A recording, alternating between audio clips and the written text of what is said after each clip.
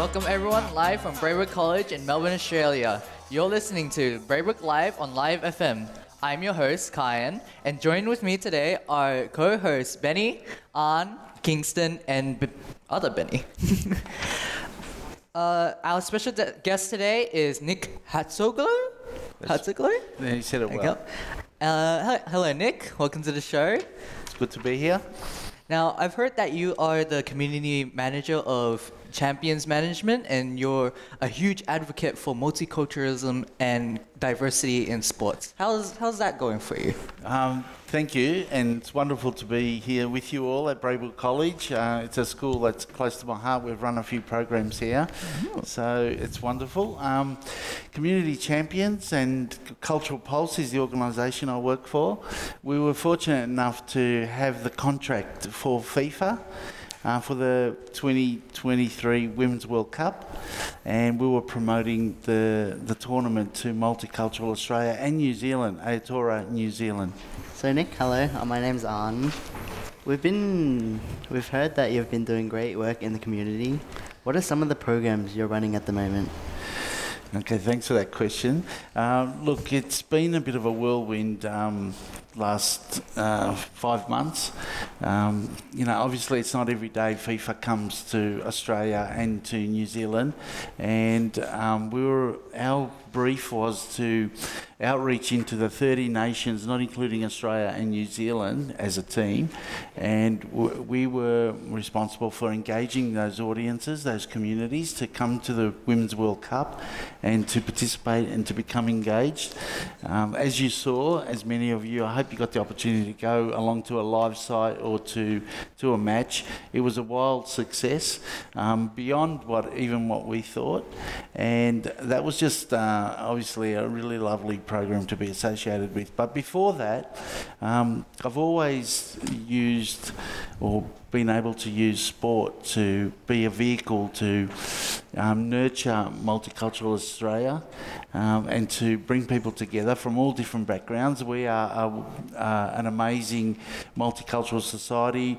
I think around 30% of Australians are born overseas, and if you extrapolate that out, I think it's just over 50% now that either are born overseas or have a parent born overseas. So we need to, nurture that and build social cohesion. And the way that I've been doing that is through sport, mainly through the Australian Football League when I first commenced working for a national body, and then I moved on to cricket, which was with Cricket Australia, and then the wonderful, beautiful game of football. And it's very powerful. And as you heard, Kamal Ibrahim, who was on just before me, sport can help bring people together, and in his own journey, he was able to do that when he first migrated as a 12-year-old. My name's Kingston. We've also heard you have a Greek heritage. Has that had any impact or influence on your life or career? Yes, definitely. My Greek heritage, I'm very proud of my heritage. I was lucky enough to be born in Australia, but my parents migrated back in the 60s now from Greece, both of them. And, they taught me a lot of things around my Hellenic culture. And I've been fortunate enough to travel to Greece and experience that country and the traditions and the culture that I was brought up with. But that's helped me, more importantly, that's helped me understand what it's like, that migrant journey and resettlement. I watched my parents closely, toiling away in the factories, working lots of hours, and that helped me observe and have a great respect for what they did. So it was a wonderful lesson for me. So, when I saw other waves of migrants come to Australia, I had a great empathy for them, and I knew, what some of the challenges would be. but also, by embracing what it means to be part of Team Australia. I mean, this country has afforded my parents and other migrants so many wonderful things that we can only dream of. And I've got a younger brother and a younger sister, and we've been the beneficiaries of that experience. Well, Nick, that sounds really amazing. Have there been like any challenges and obstacles you faced like during your life? And what is your advice for tackling this? Well, what a question. I have to think about that. There's challenges, definitely. But, that saying, it's not how many times you get knocked down, it's how you get back up. And I've always had a great confidence in my own ability and also the people around me and it's come about because of my participation in sport. Every week in sport, you compete with another team and you might win, you might lose, you might draw. But through that journey, you learn how life is. So it's really important to pick yourself up, dust yourself off, review, what the challenge was, how can you improve, and then get back up and compete again. And I've always used that as a basis for my outlook. So when things don't go my way in life, again, I use the same principles. I think about what was I responsible for? How was I responsible for what happened to me? And how can I improve? And those were some of the things that I used. And, challenges come about, but I think, they help take you to the next place and the next step. And, you can really diminish yourself too if you take it the wrong way when you have a challenge and really drop off. That can have a real adverse effect, rather than being positive and review and see what you are in control of and how you can improve yourself. So some of the challenges, obviously, career, I got into the AFL and Cricket Australia, and that was very much I was like a change agent. I was trying to change the culture to become more embracing of multicultural Australia. So I used to have a saying that all the programs and a lot of the initiatives, most of them commenced with no budget and no. So that taught me, that was like a starting point, and then, the only way was up. So, thankfully to those organisations, they embraced what we were trying to do, and they very much became part of it. And the AFL multicultural program still continues to this day, and there's been some wonderful talent recruited. You would have seen Basha Hooley, Majak Dor, Alair, and Took Miller, lots of others that come through the multicultural program. So I get a lot of satisfaction out of seeing that. And obviously with cricket, there's players now playing from, the Australian Test team. Usman Khawaja's the main one. He's a wonderful Muslim Australian, and he's absolutely incredible cricketer. But then we've got Marcus Stoinis, and there's been some others too in the women's game as well. So onwards and upwards. Awesome. I'm Benny. Throughout your entire life, were you always passionate about multiculturalism and sports? Yeah, Benny, I have been. Mainly because it was my own story. When we went to school, as I was in a very multicultural area, just in Sunshine, we were the student population was a real mixture, and the way we connected with each other was through sport, mainly back in those days.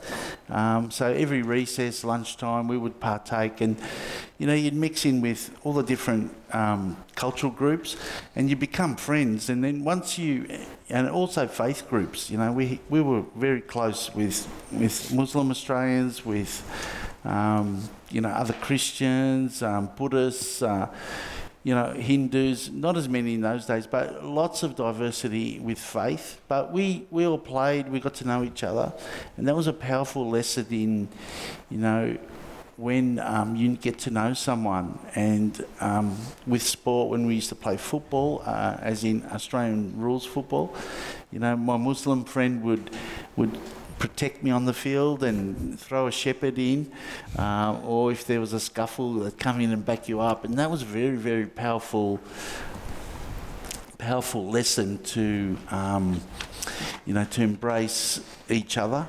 And so that planted the seed for me for multiculturalism. And I think in Australia we have to nurture that, because we all come from another place. Unless you're a first Australian who have been here for 60,000 years, everyone else has come from somewhere.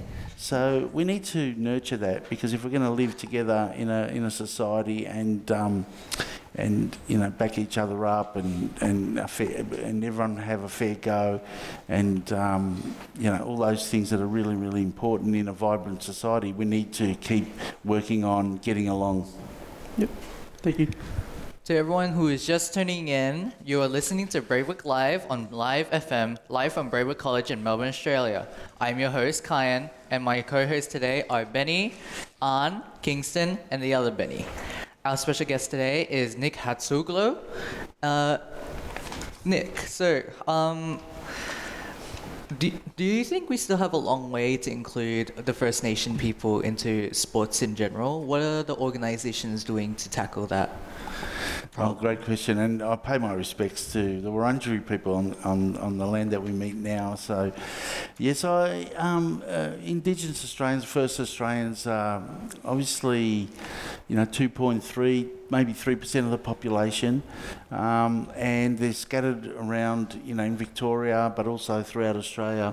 I think they have already demonstrated that they're terrific sports people, both in the women and girls, and men and boys.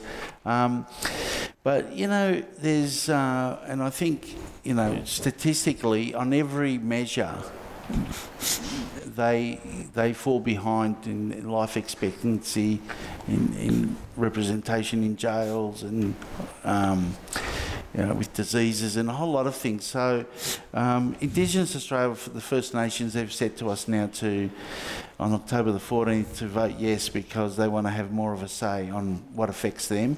So I'm hoping that that vote will prevail and people will vote yes. I think you guys might be too young, but you can still influence, your brothers and sisters or parents as well. So get behind that one.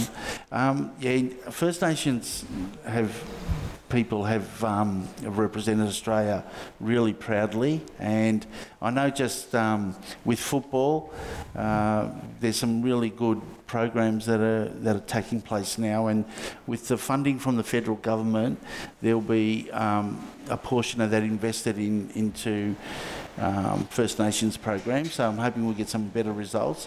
But also you can see in the AFL, who's been very, very active, there's some great stars, Buddy Franklin this year is retiring, and there's been Cyril Rioli, there's been so many, so hopefully that'll continue and grow. And in other sports, I think in boxing they've been very prevalent, in rugby league. Yeah. So they certainly they're overrepresented, which is a great thing. I think on most measures they're under, they fall behind, but in sport they're doing really, really well. Yeah.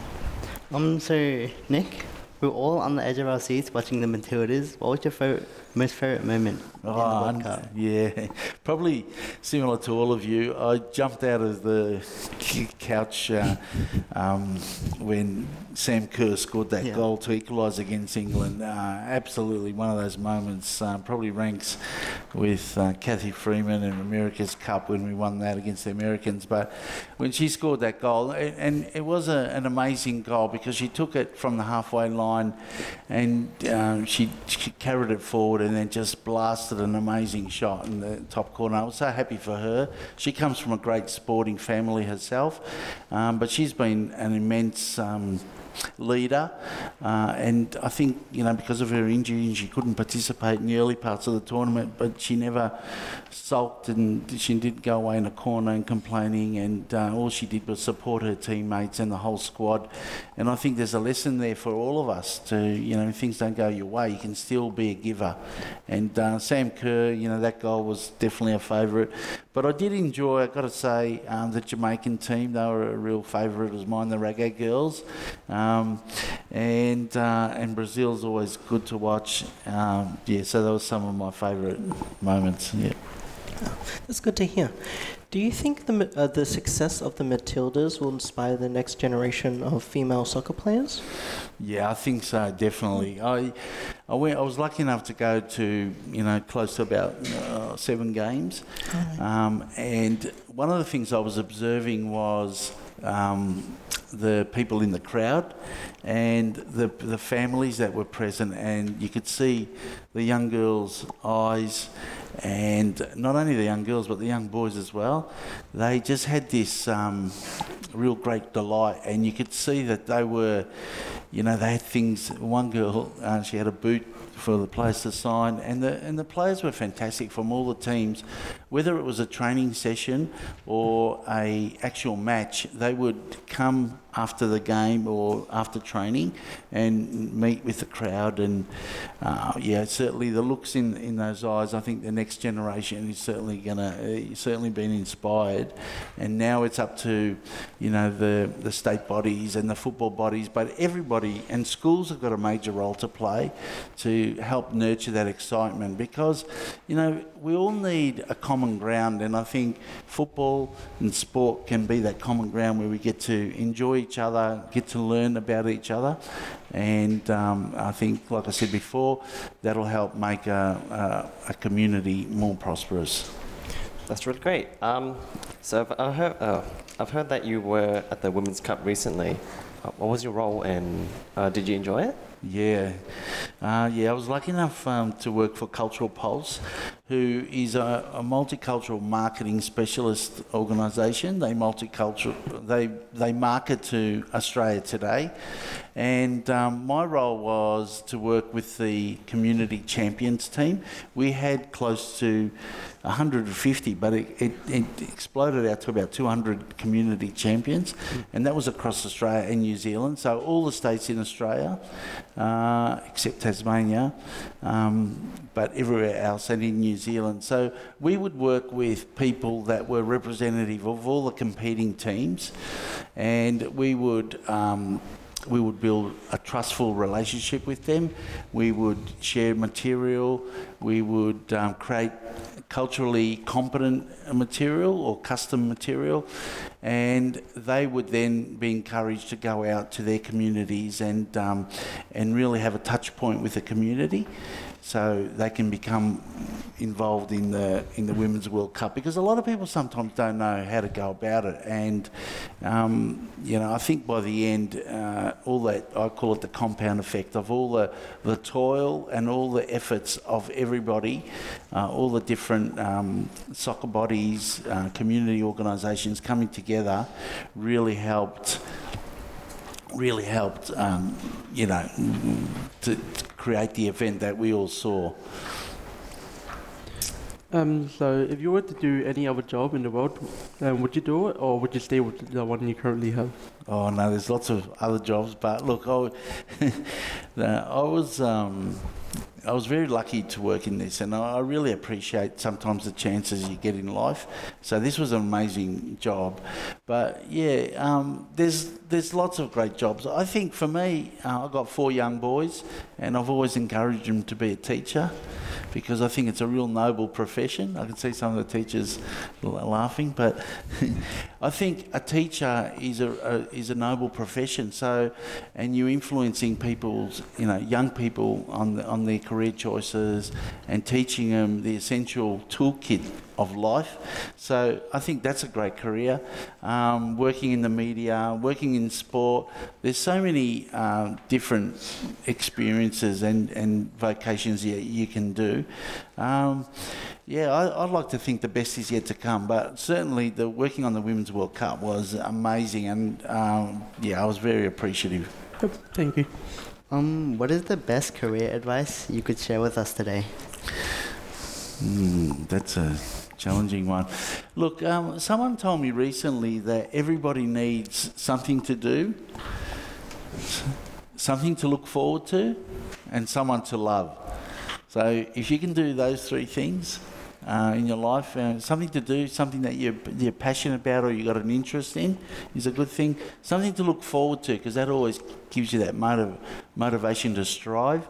And then obviously, we all want to be loved and to love someone. Yeah. Speaking about your sons, I heard that one of your sons does cricket, and one of the not quite recent, but a while ago you tweeted out to one of his catches in cricket, "That's bonkers."